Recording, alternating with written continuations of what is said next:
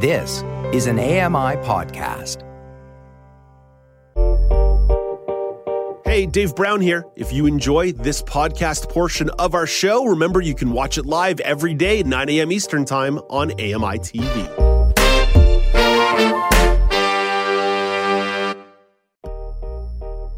Good morning. It's Monday, February 13th, 2023. Welcome to Now with Dave Brown, coming to you on AMI TV. I'm Dave Brown. Let's hit the horns and go.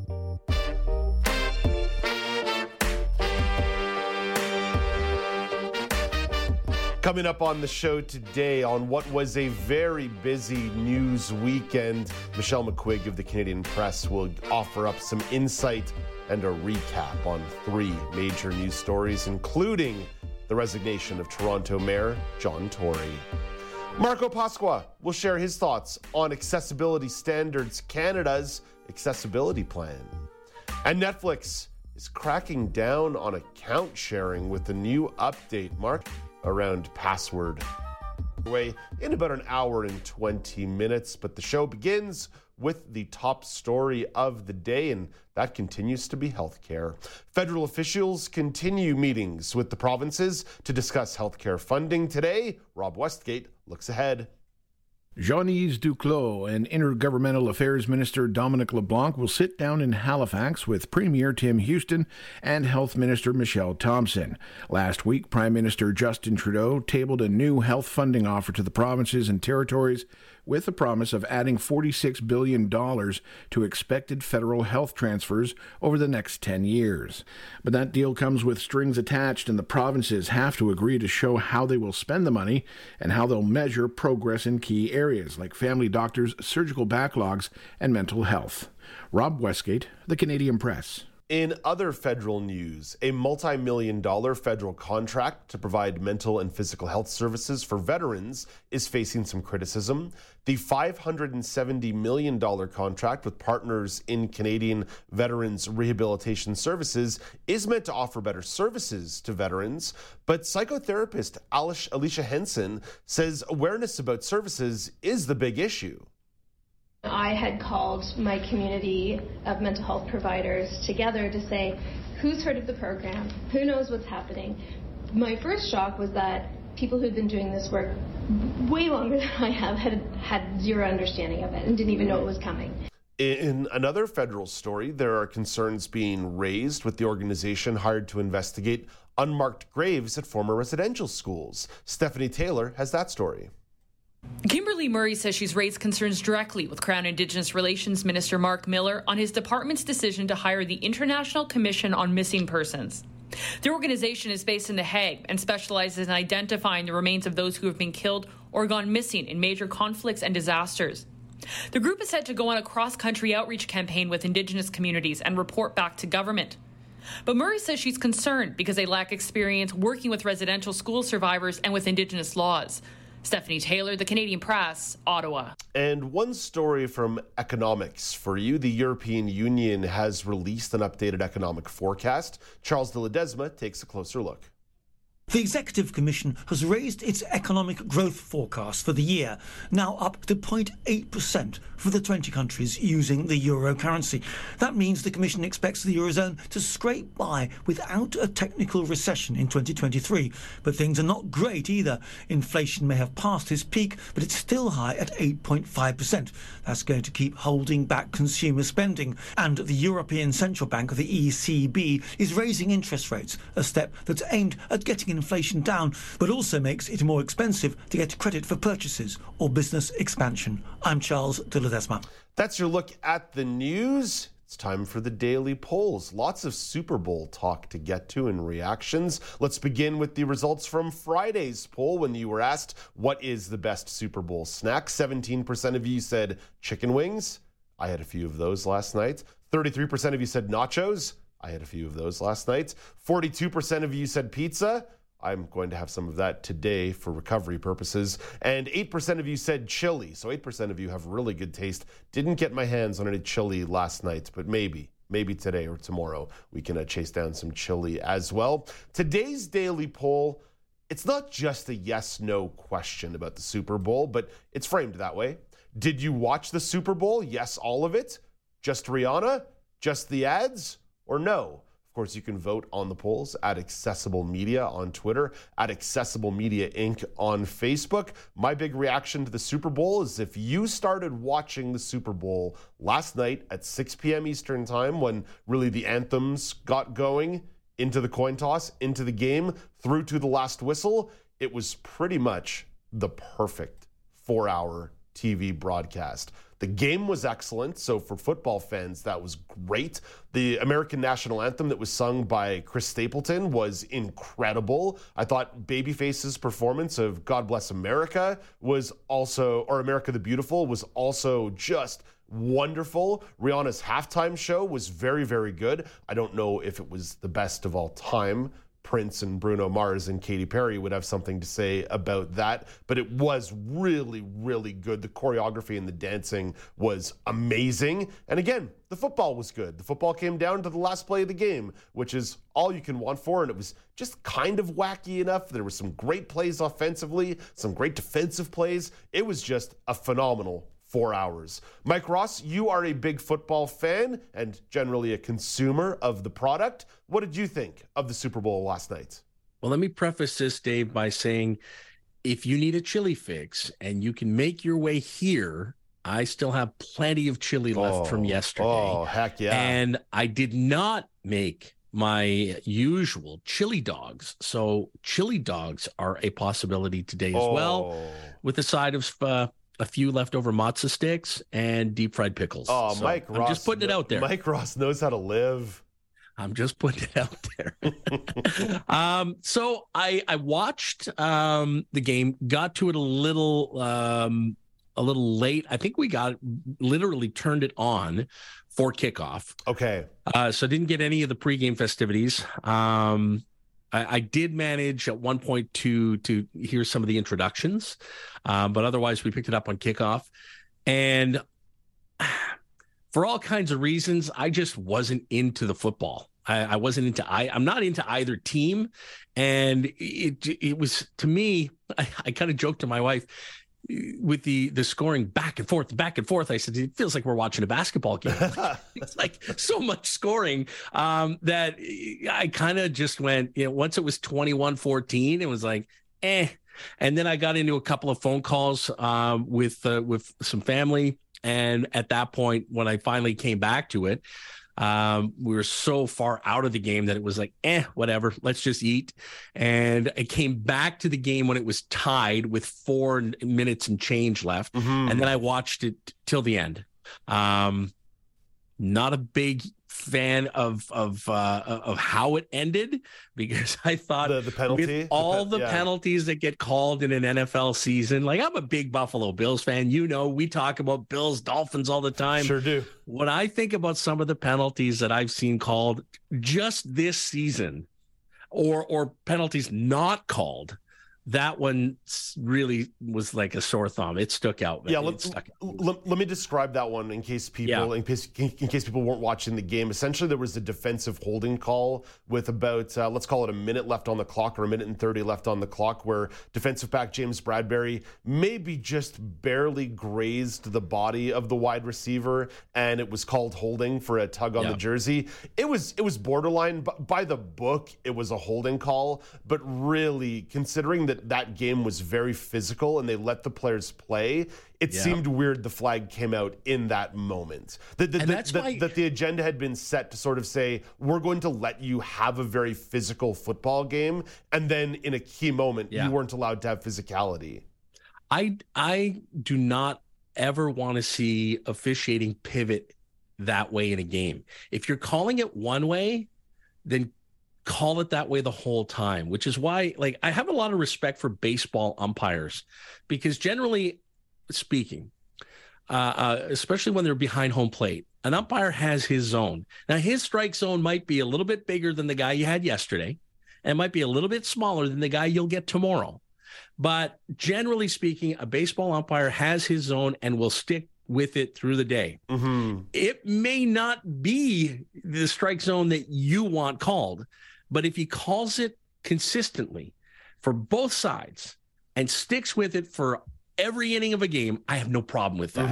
And when it comes to the NHL, the NFL, where they talk about, let the players decide, let the players, decide the game. I have argued in the past that if you commit an infraction as a player, you are deciding the game. You are committing a foul and therefore should be penalized. But I also think that if you've called basically 94% of a football game one way and suddenly you make a really hard left turn, I didn't like it.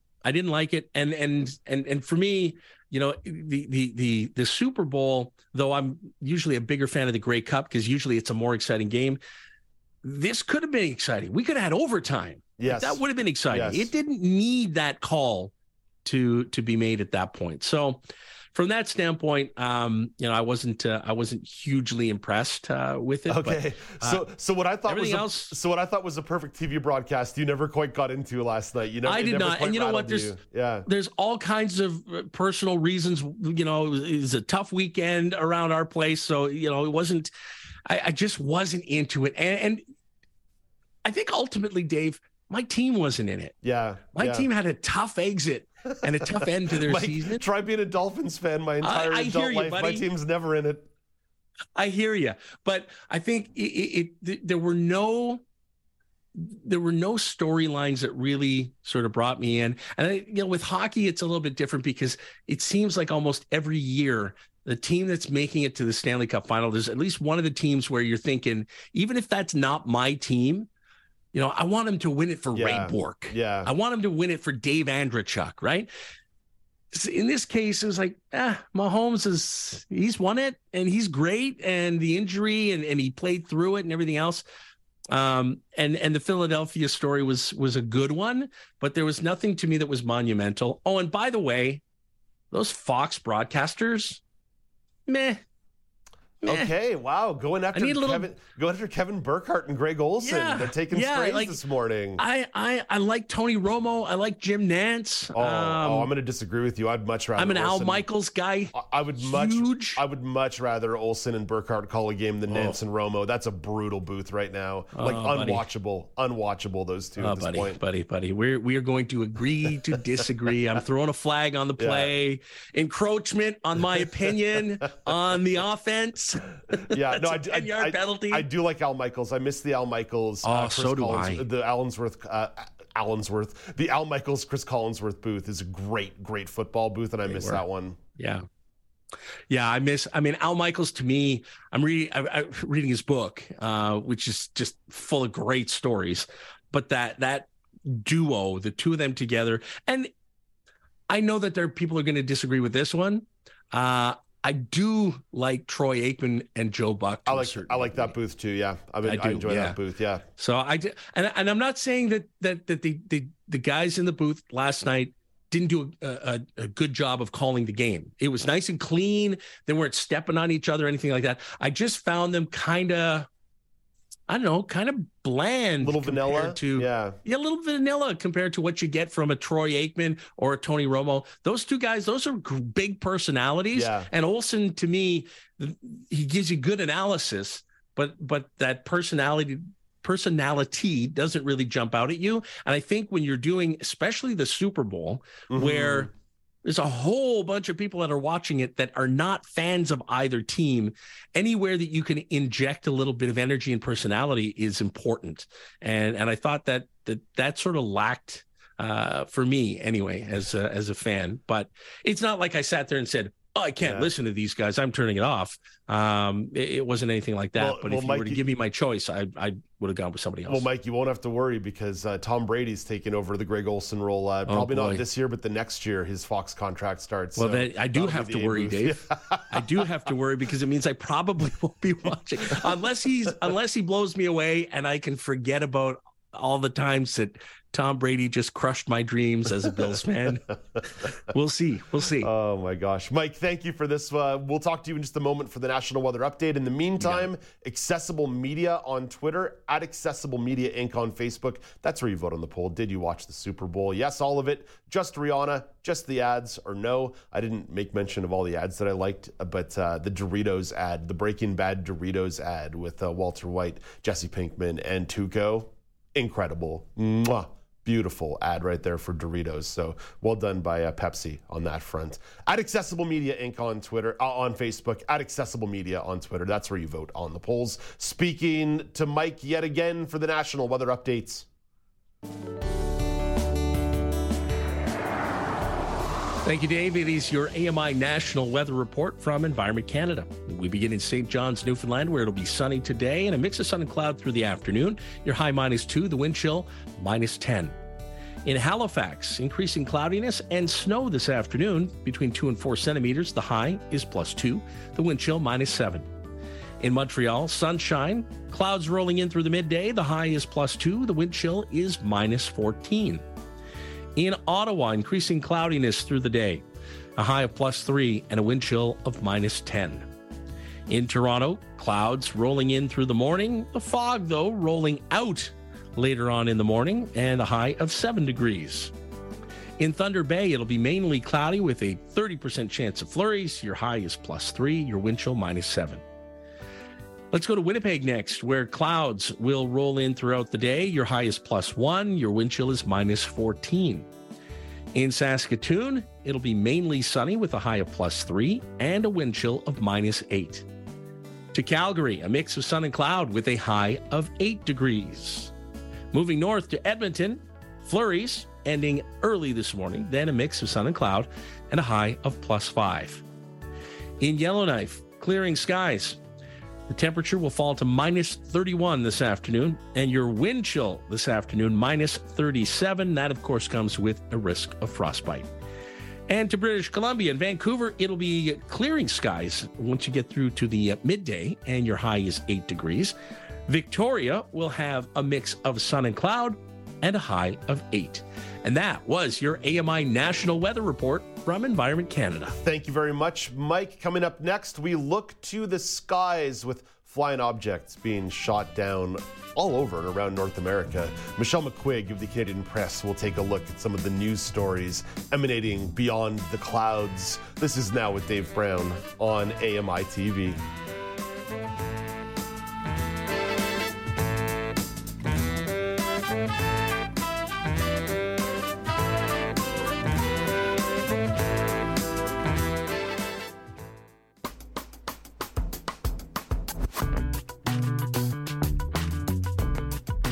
Welcome back. It's Now with Dave Brown on AMI TV. It was a busy weekend in the world of news. Canadian Press Weekend News Editor Michelle McQuigg can shed some light on a few of the big stories. Hey, good morning, Michelle. Good morning, Dave. So, Michelle, it was another weekend where North Americans had their eyes to the sky with a number of flying objects being shot down, including one in the Yukon. Michelle, this story could go a lot of different ways, but what is some of the important background? All right. The important background is that this has all been sort of stemming from the earlier suspected Chinese balloon incident. This is how it's sort of being called in shorthand. You might recall that in the early part of February, there was a balloon floating over the United States for quite some time. It passed into Canadian airspace as well, that China claimed was a weather balloon that had been blown off course. It was eventually shot down over South Carolina on February 4th. And then that was kind of it for that, although there were lots of questions stemming from that incident. There sure were. Well, just imagine how they might have amplified now after a weekend in which we had 3 objects in 3 days, all shot down over the skies. Like you said, Dave, one was shot down over Yukon on Saturday afternoon, and that led to a busy afternoon and evening on the news coverage front. But there were other ones on Friday and Sunday as well in the United States. The one on Friday was shot down over Alaska, and the one yesterday was shot down over Lake Huron. So now they say 3 is a trend, and now we're at 4. So make of that what you will. So a lot of the politics around this can vary. Ultimately, it was the American military and NORAD that took these objects down, but different politicians had different discretion points on this. So how are politicians reacting to this now, what we'll call a trend? Yeah, that's correct. Well, the balloon over Yukon was shot down on the Prime Minister's orders, and President Biden in the United States has been the one ordering the shoot downs of the objects flying over the United States. There's a lot of unanimity between United States and Canada, which makes sense since we're both part of NORAD, and that's who's coordinating a lot of this. So lots of mutual support for governments taking action on these things, cooperation on the military level with both Canadian and American fighter jets going up to scramble and intercept these things, although it was the American planes that shot them down. So lots of cooperation on the official fronts there, but of course there are lots and lots of questions now. We have not established Chinese involvement in the past 3 objects that have been discovered, although the officials in Canada and the U.S. are saying that they certainly look like they're similar. So there's law that's inflaming all kinds of tensions there as we try to find out exactly what's going on.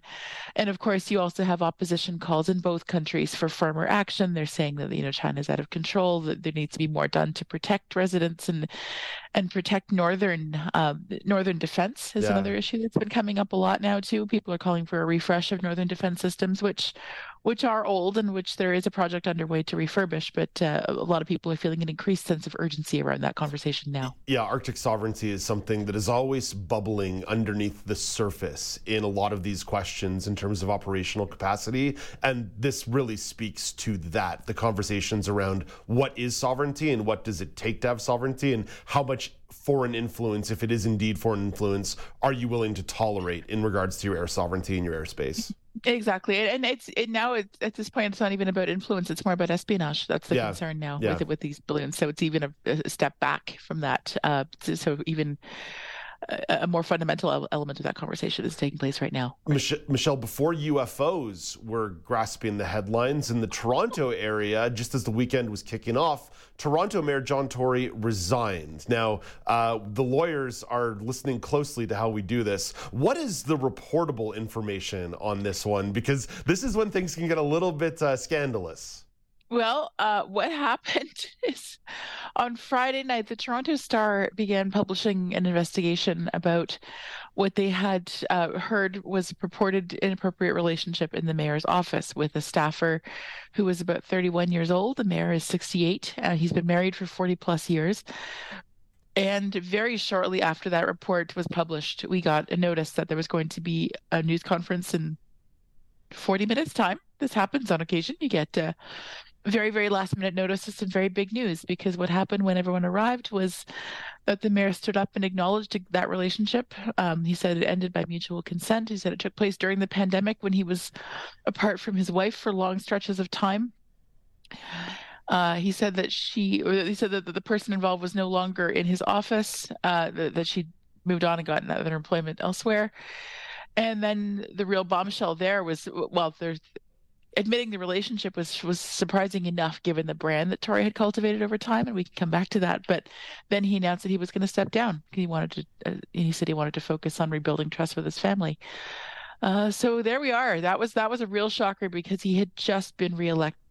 Municipal elections took place in October, and he cruised it. Like it was not even close. He had more than 60% of the vote in Toronto. The closest runner-up had 18%. So this was a real shocker, not only in terms of the timing, but in the election just happened. The city budget's about to come down this week, and that's always a huge, important process, but also just because of the kind of reputation that John Tory had worked so hard to build and had partially run on as well, in light of the fact that he was a successor to Rob Ford. Keeping in mind that this is a national television show and Toronto politics is not exactly the most interesting thing for somebody who might be listening in Saskatchewan this morning, I think the interesting question is this: what happens now politically when it comes to naming a new mayor? What does that actually look like? Yeah, well, that is a bit of a process. The Coles Notes version is that John Tory currently is still the mayor because he has not formally offered a letter of resignation. That's expected to happen anytime soon. And once council declares the mayor's office vacant, there will be an interim mayor. Presumably, the deputy will be appointed to fill those shoes until an election is called. So they're going to have another election.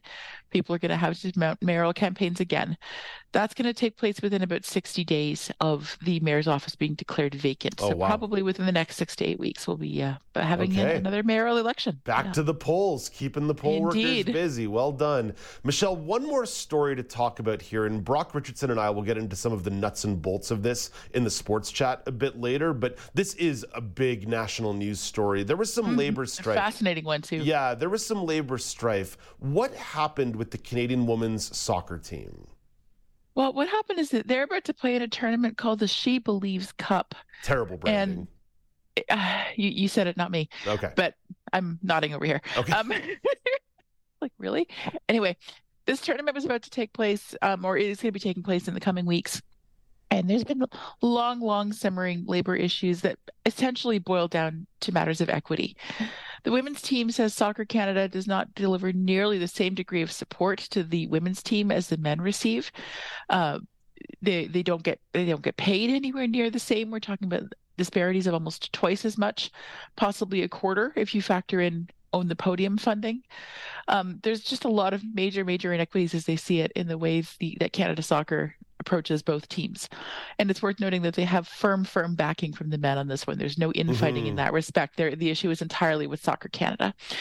So in preparation for the She Believes Cup, there were practices and whatnot taking place, and the women decided to boycott as a form of protest.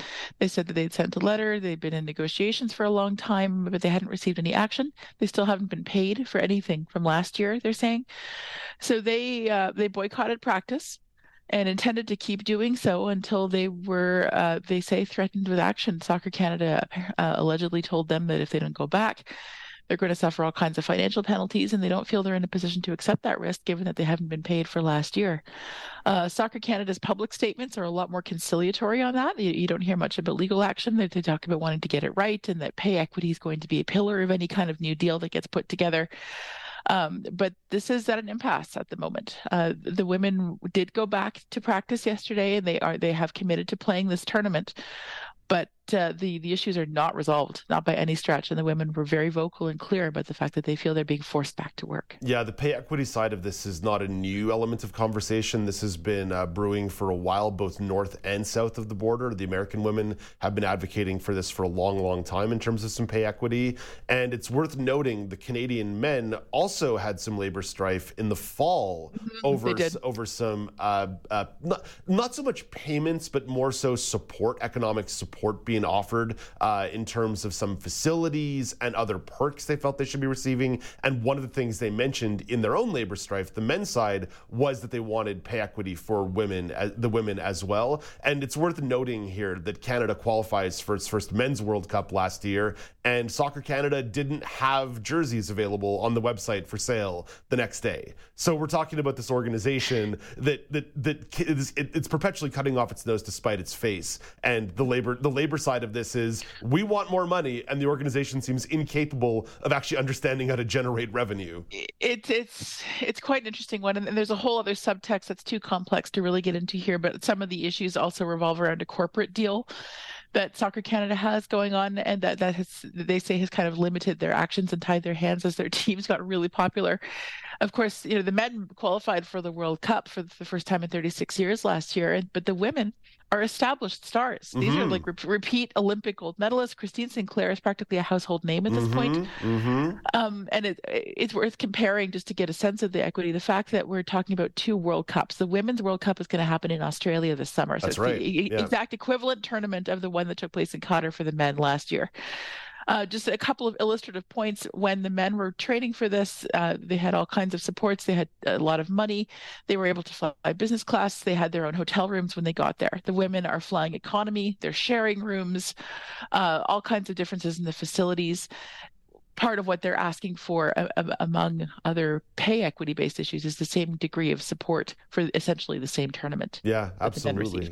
Yeah, Michelle, we'll talk more about this with Brock Richardson in about 45 minutes in the sports chat. But thank you for laying out the News Foundation on the story. It's much appreciated. My pleasure. It's a fascinating story, and my colleague Neil Davidson is doing great work on this. So if anyone wants to follow along, he's a great place to start. Michelle, have a great day. Thanks, Dave. Take care. That's Michelle McQuigg, weekend news editor at the Canadian Press. Coming up next, Marco Pasqua will share his thoughts on the Accessibility Standards Canada Accessibility Plan. But first, here is Canadian Press reporter Rob Westgate with your morning business minute. It was steady as she goes on Friday as Bay Street sailed into the weekend with a minor gain on the headwinds provided by the industrials and energy sectors. Toronto's S&P TSX adding 14 points to close at 20,612. In New York, the Dow Jones Industrial Average fared a little bit better, gaining 169 points to close at 33,869. The Nasdaq, well, it slipped 71 points down to 11,718. Asian markets have dipped into the red this morning, with Japan's Nikkei finishing down 244 points at 27,427. The Hang Seng in Hong Kong shed just 26 points, settling at 21,164. Looking ahead this week, fourth quarter results are due out from TC Energy, Shopify, and Air Canada, while home sales figures for January will be released on Wednesday. The loonie, it's trading at 74.84 cents US this morning. From the Canadian Press Business Desk, I'm Rob Westgate.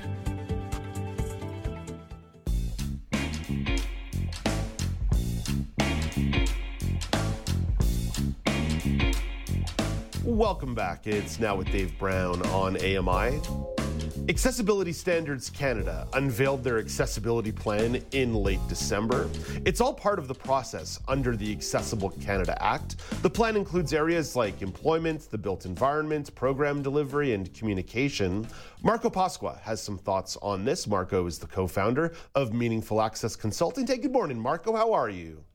Good morning, Dave. I'm doing great. How are you? I'm well. So, Marco, before you share some thoughts on the content of the plan, what did you think of the way it was communicated and laid out?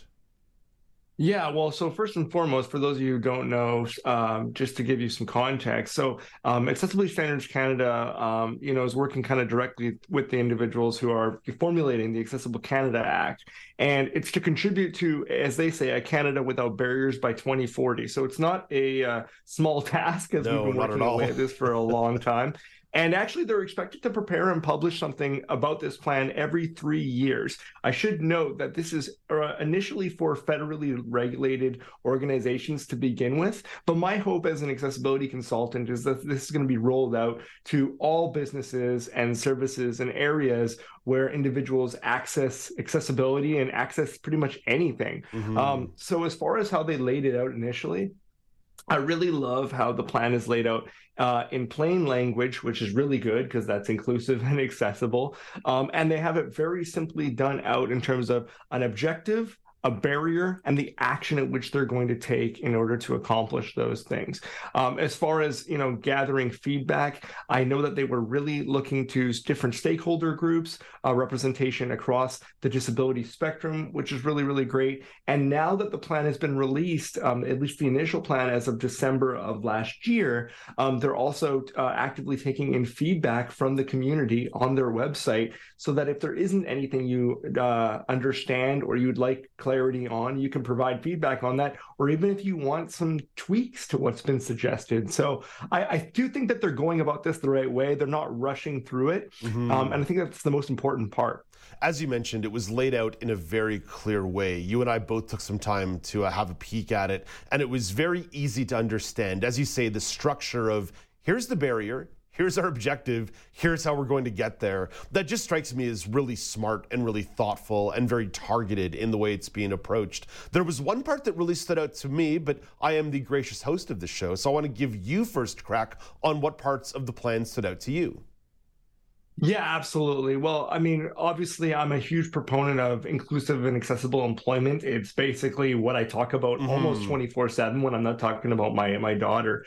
And I really love how For example, the objective is to enhance recruitment and retention of people with disabilities, for example. One of the barriers they listed, inflexible and often inaccessible applications and the hiring procedure in government for people with disabilities. And one of the actions that they're going to take is applicants can submit documents in their preferred format. I mean, how else do you slice that or take that? I mean, it is what it is when you read it out like that. So if that's as clear as day as how they want to lay out this information, then sign me up, right? Because if they can accomplish it as simply as they're laying it out, then this plan is going to be very solid for individuals with disabilities to not only have opportunities to work in government, but also have access to those services within government in a way that hopefully makes a lot more sense and is way more accessible for so many more Canadians. The thing that jumped out to me relates to yours, at least a little bit, and that's the idea of procurement. And that strikes me as a big element of this, because how often do you hear that people should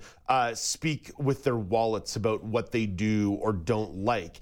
And that stands for large institutions as well. So spending huge swaths of money on softwares, hardwares, and other supplies that aren't inclusive or accessible can really have a negative impact on the goal of making the workplace more inclusive or the institution more inclusive. So maybe I'm stretching, Marco. I don't know what you think, but what do you think? How big a factor is procurement in this broader conversation? I think it's one of the biggest factors, actually. If you don't have accessible software or the ways in which to access programs and services, then you're literally stopped at the door, right? If you can't actually access it, how are you supposed to know? So I think the procurement is one of the biggest areas. I do think that it means that individuals, Canadians, need to have access to the programs and services in a way that makes sense for them, whatever that looks like. And then, of course, the procurement aspect of once you're on the job site, do you have access to those same softwares or services that actually support you in being able to do your job and do it well? I feel like employers should be implored to really look at the opportunities, especially those who are federally mandated at this time. You're only benefiting yourself by making sure that everything that you utilize throughout the services that you offer makes sense and works for the employees that are working within your organization, because ultimately that means you're going to deliver a better product to whoever it is that you service, right? And so, I mean, I can say it that easily. You'd think that it would make a lot of sense, but sometimes the wheels of government can turn a little bit slower. And I'm confident, because I know that some of the committee members on the Accessibility Standards Canada committee are close personal friends of mine, and so I trust them to really make sure that they're a voice for the community. Marco, just a glance of your social media implies and shows you are a man who wears many hats and keeps very busy. Well, you were recently named to the BC Employment Accessibility Standard Technical Committee. What are you expecting to bring to that role?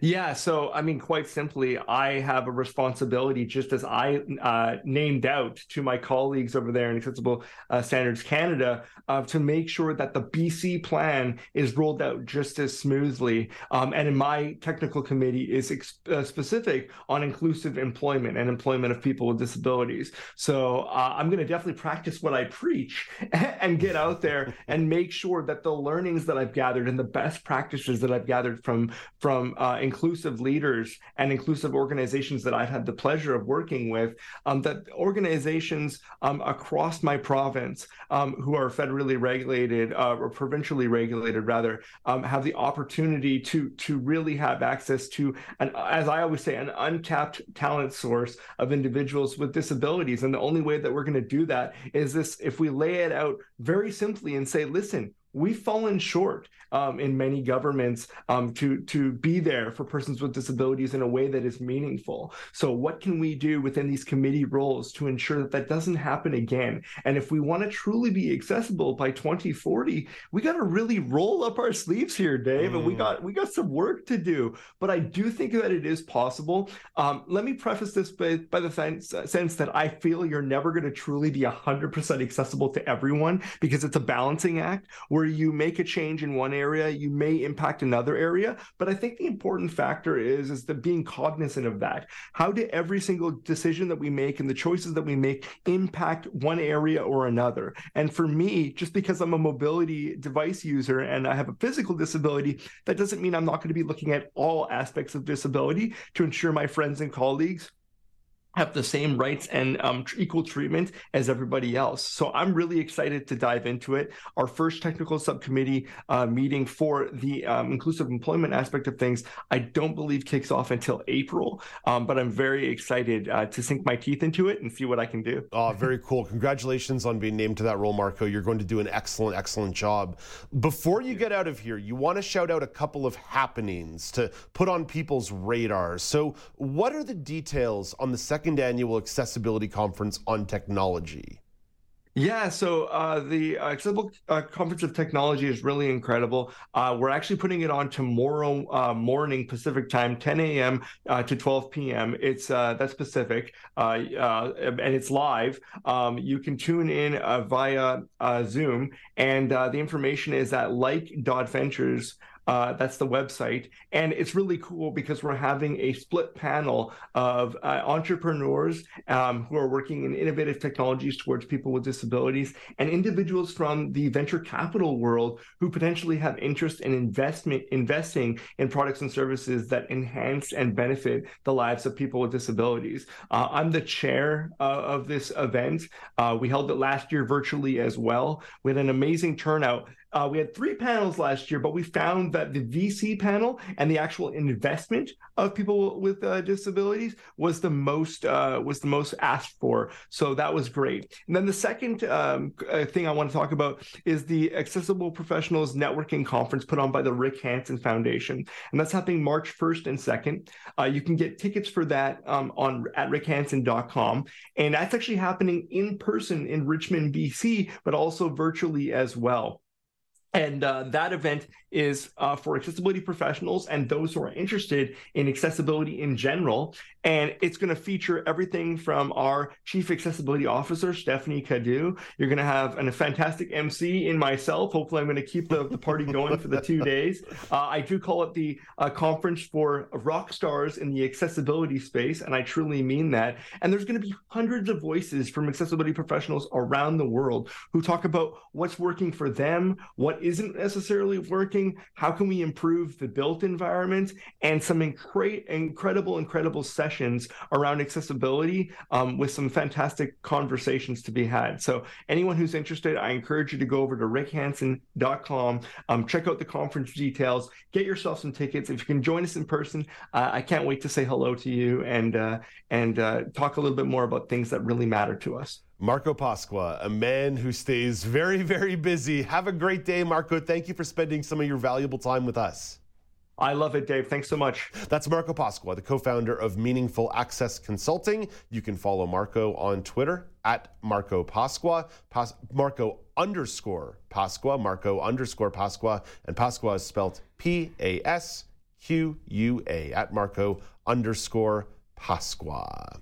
Coming up after the break, Amy Amanti gives her critique and thoughts in a review of Guillermo del Toro's Pinocchio.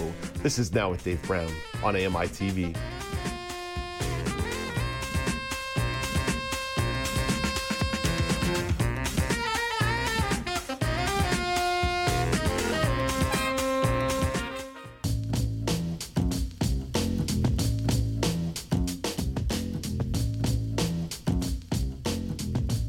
Welcome back. It's Now with Dave Brown on AMI. The Academy Awards are 1 month away. You may be playing a little bit of trying to catch up on the nominated films. Guillermo del Toro's Pinocchio has been nominated for Best Animated Picture. Here is a clip from the trailer. From my many wanderings on this earth, a cricket opens a book and holds a quill pen. I had so much to say about imperfect fathers and imperfect sons. Geppetto paints his son's grave. And about loss and love. From Academy Award winner Guillermo del Toro.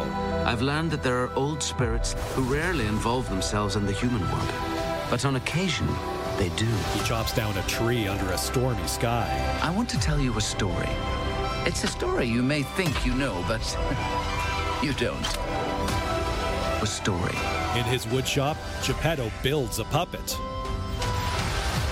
Of the wooden boy. The puppet and Geppetto wave at each other. Caption, love. Where am I? I feel as though you've been here before. Will give you life. The wooden boy with the borrowed soul. A blue fairy looms over the puppet. Be his son. Fill his days with light. We shall call you Pinocchio. So that's a clip from the trailer of Guillermo del Toro's Pinocchio. Amy Amanti is here to offer up her thoughts in a review of the movie. Hey, good morning, Amy. Good morning, Dave. Amy, to say that Guillermo del Toro has his own way of telling stories would be an understatement. How does his take compare to, say, the original story of the classic Disney film? Well, it's a great question, Dave, and I had to do a little bit of research on this one because I actually have never seen the original Pinocchio. Oh, it made you watch two movies for this film review. Well, I probably should have watched all three because there's the 1940s Disney released classic, and then there's the 2002, I think, remake with Tom Hanks in Pinocchio. I'd forgotten about that one. Yeah, right. And then this now new version by Guillermo del Toro. So I pulled out some of the most significant, what I found to be some of the most significant contrasts of these, I guess, 2/3 different films, and just so that folks have an awareness, like. This has been a long-time passion project for Del Toro, who has always considered that the character of Pinocchio has that he's had a deep personal connection with this particular character. So he feels very bonded to this character, which is why this is kind of a love passion project for Guillermo del Toro. So this one is loosely based on the 1883 Italian novel called The Adventures of Pinocchio by Carlo Collodi. I'm probably pronouncing that wrong, but that's Carlo Collodi. And so I think in the traditional Pinocchio, what we see is a happy-go-lucky wooden puppet that wants to be a real boy, right? That's he's kind-hearted and spirited and lovely. That's not the Pinocchio we see in this particular film. This particular film has Pinocchio created in a moment of drunken rage based on loss. So not created by a toy maker that's just tinkering and lonely, right? So there's a Pinocchio that is created out of extreme loss. This movie is also set in fascist Italy.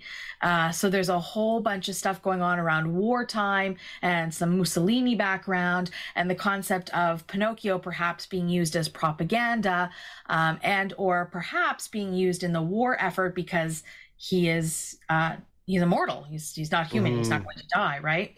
That he's a wooden puppet, a wooden boy that is mischievous, a bit defiant, makes a lot of mistakes. So we get to watch those mistakes through our character, which is actually quite a wonderful experience. But all in all, I think one of the really biggest, I thought the biggest contrast for me is that Pinocchio in this film has no interest in being a real boy.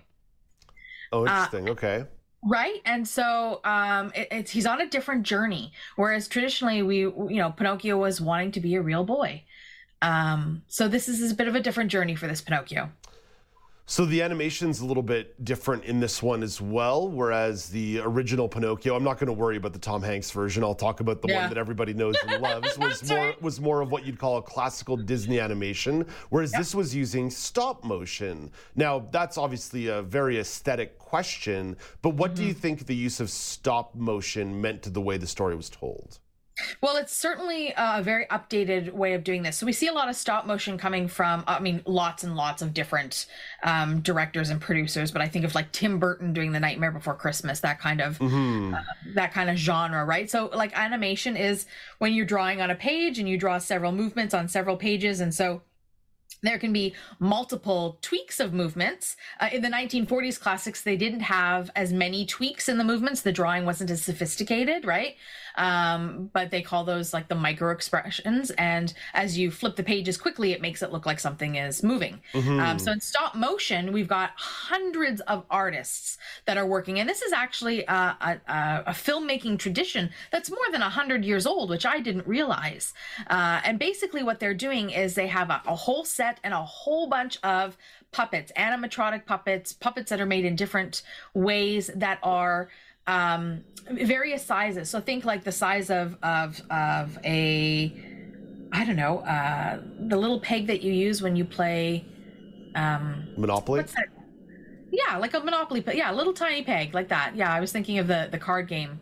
But I'm losing my cribbage. Oh, cribbage, yeah. Yeah, little tiny held in your fingers, up to the size of larger than a 6 foot man, probably your size, Dave, like tall and large. And they do this because I prefer to say large and in charge.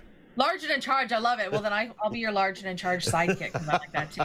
But like these, they had a picture of Guillermo del Toro next to one of these puppets, and it was like this face was the size of a huge pumpkin, right? Like huge. And that's so that you can get those micro details, right? If you're working on a really tiny puppet, like the size of the cricket that they would use to sit on Pinocchio's shoulder often is the little peg-sized one. But if you need to change the facial expressions on Pinocchio, you better be able to get close and clear on those, so it has to be really large. So the sets and the puppets are varying different sizes, and they literally, so to make a smile, they move the smile little tiny millimeter by millimeter, and then they play it all together really, really fast, and it looks like movement. And the movement's a little janky, but it's all part of the visual aesthetic. It is tedious work to do. It takes so much time. But you mentioned this is something that Guillermo del Toro had wanted to make for years and years and years. So why wouldn't you make it more tedious and more punishing? Like what says I love what I'm doing more than doing it in the most tedious way possible? Yeah, and it took over 1,000 days to shoot. My gosh. That's just a shoot. Right? Whereas a typical film you can shoot in 3 weeks. The Hallmark movie, they do it in 3 days. 3 days, yeah. So I mean, if you're doing anything that's got CGI, you're likely doing 3 weeks or over a couple of months, but that's not like your actors aren't working solidly that time. So 1,000 days for all of these, and so that doesn't even talk about like the making of the puppets and all the bringing together of all the cast and everything. Amy, Ewan McGregor is the voice that was doing the narration on the trailer, is going to be the narrator of the film. I thought it was an Expedia commercial for a second. Turns out it wasn't. I did too. What did you make of Ewan McGregor's performance? I'm a big fan of Ewan McGregor. Yeah, so am I. Truly. Way back in the days when he did The Pillow Book and Train Spotting, is a big fan of Ewan McGregor. A Life Less Ordinary. Don't sleep on A Life Less Ordinary with Cameron Diaz. Amazing. Yes. I mean, he's had some really fantastic credits. Expedia notwithstanding, whatever. But his voice is quite iconic, and I really love it when they give actors the autonomy to use their own accents, as opposed to sometimes where they have to put on an English accent or an American accent, right? Who says that the cricket in Italy can't be Scottish? Like, what's the matter with that? In fact, some of the other characters are voiced, they have, like Pinocchio has a British accent, and he's in Italy, so I don't get it. But we tend to put a lot of British accents on our characters in order to make them be like the universal character. So loved Ewan McGregor in this. He plays the cricket, who's also our narrator. And just another notables in this, Tilda Swinton was the voice of one of the wood sprites, so this brings the Pinocchio puppet to life. And Cate Blanchett is Spazzatura, which is another sort of character that appears in the show. Yeah, so there's a couple of real notable names. Amy, you mentioned the visual aesthetic that went along with stop motion. It's also fair to say that in the way Del Toro makes movies, they are often visually stunning movies. Mm-hmm. That tends to be his claim to fame, that he makes movies that don't look like anybody else's movies. So audio description on this one is vitally important. How did it hold up? Well, the audio description allows me to know what's happening from moment to moment, which of course is important. It doesn't let me in on the secrets of stop motion or the aesthetics of stop motion. Yeah, like the magic, right? Like the thing that makes the film magical. Yeah, there's one moment at the very top, I think, when they referred to, so Geppetto is I think visiting the grave of his son that dies, right? It's set in a World War era, so his son that dies at the beginning of the film, and he puts his hand on the grave, and they refer to his hand as a gnarled hand, and I thought, ooh, that's juicy. I can like gnarled, thanks, I love that. And then like that was kind of the end of it. And I really would have appreciated some more of the pointing out of the aesthetics, because it is so integral to the world, especially when, you know, our entry point into Pinocchio is often, you know, the 1940s animated version, right, which has none of this type of aesthetic, not a single bit.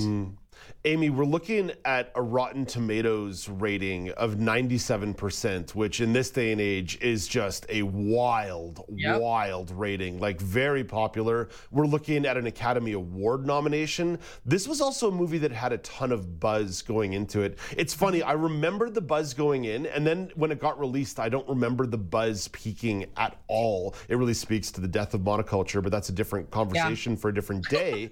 But what do you think? 97%? Oscar nomination. Where does this film rank for you as you evaluate it as a reviewer and a film goer? Yeah, I mean, I gave it a 9 out of 10. I thought it was really strong. There are a couple of things about it, Dave, I have to admit that I'm a little uncomfortable about. But again, you know, as I say a lot when I talk to you about film and when I talk to others about film and theater, is that often good art, good film, good theater makes us uncomfortable, but in the right ways. Like it's asking us questions that can be uncomfortable. And there was something about the genre of this being set in fascist Italy, and then being like them actually having Mussolini. Why that choice? Now, of course, the choice is because it's based on the novel, but I've not read the 1883 novel to know exactly how specific some of the details are that translated into this film. But it is quite dark in that sense, and you know there are things in that film that are a recall to history. Yeah. And so a part of me is like, okay, I get that, and a part of me is like, we couldn't have just made this on like in a make-believe place, in a make-believe land, a make-believe war. Del Toro likes doing that, though. If you think about Pan's Labyrinth was set in fascist Spain during World War II. If you think about The Shape of Water being set in the Cold War, he really has a fascination with political... The overarching political factors that influence a story. He clearly has a fascination with putting these stories in the real world. Yeah, it's the container that he often uses, for sure, which I think is why you can understand why he fell in love with the original text, right? Is because and if he has such a relationship with the character Pinocchio, one could maybe go as far as to say, because he experienced Pinocchio, this text, as a small child himself, that it might be the foreground of all of the work that he's created, right? Like it really could have been the spark to what he wanted to do as a filmmaker in using this container. So I find that super admirable. I also find it, I don't want to say a little predictable, but a little predictable. And I am unsettled a little bit by that subject matter being ingrained in this type of film, but I think unsettled in a good way. Right? Like it's still to this day, it's making me ask questions about the film. Amy, sorry, I didn't mean to cut you off. But I'm good. But I want to wrap up. I want to wrap up on this thought. We just mentioned how important the visual aesthetic is in a movie like this. Do you know what the #1 movie at the North American box office was this past weekend? No, I'm going to guess it was Avatar, but I really don't know. No, Avatar came in at #2. But we're talking visual aesthetic here. Magic Mike's Last Dance. So Channing Tatum taking his clothes off one more time for everybody's enjoyment. I don't know how you DV that. You know, my friends and I always joke about why we can't go to the dance clubs and have touch tours. It's obviously a facetious joke. I'll be honest with you, I never saw Magic Mike 1 because it's just not the type of movie that generally appeals to me. I want a little bit more of artistry in my films. Well, you're going to Montreal this weekend, Amy. I can send you a link and about a club where you can do more than just. But no touch tour promise, no guarantee. Well, no, you have to pay for it. Amy, have a great day. That's not accessible, Dave. Okay. Amy, have a great day. We'll talk to you next week. Sounds great. That's Amy Amanti with a review of Guillermo del Toro's Pinocchio. The film is rated PG, and it's available for you to stream on Netflix.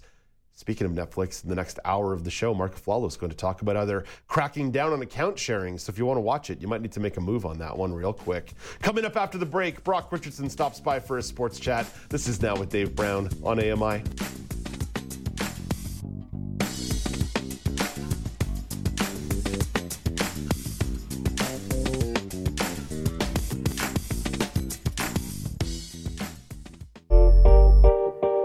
Hey, Dave Brown here. If you enjoy this podcast portion of our show, remember you can watch it live every day at 9 a.m. Eastern Time on AMI TV.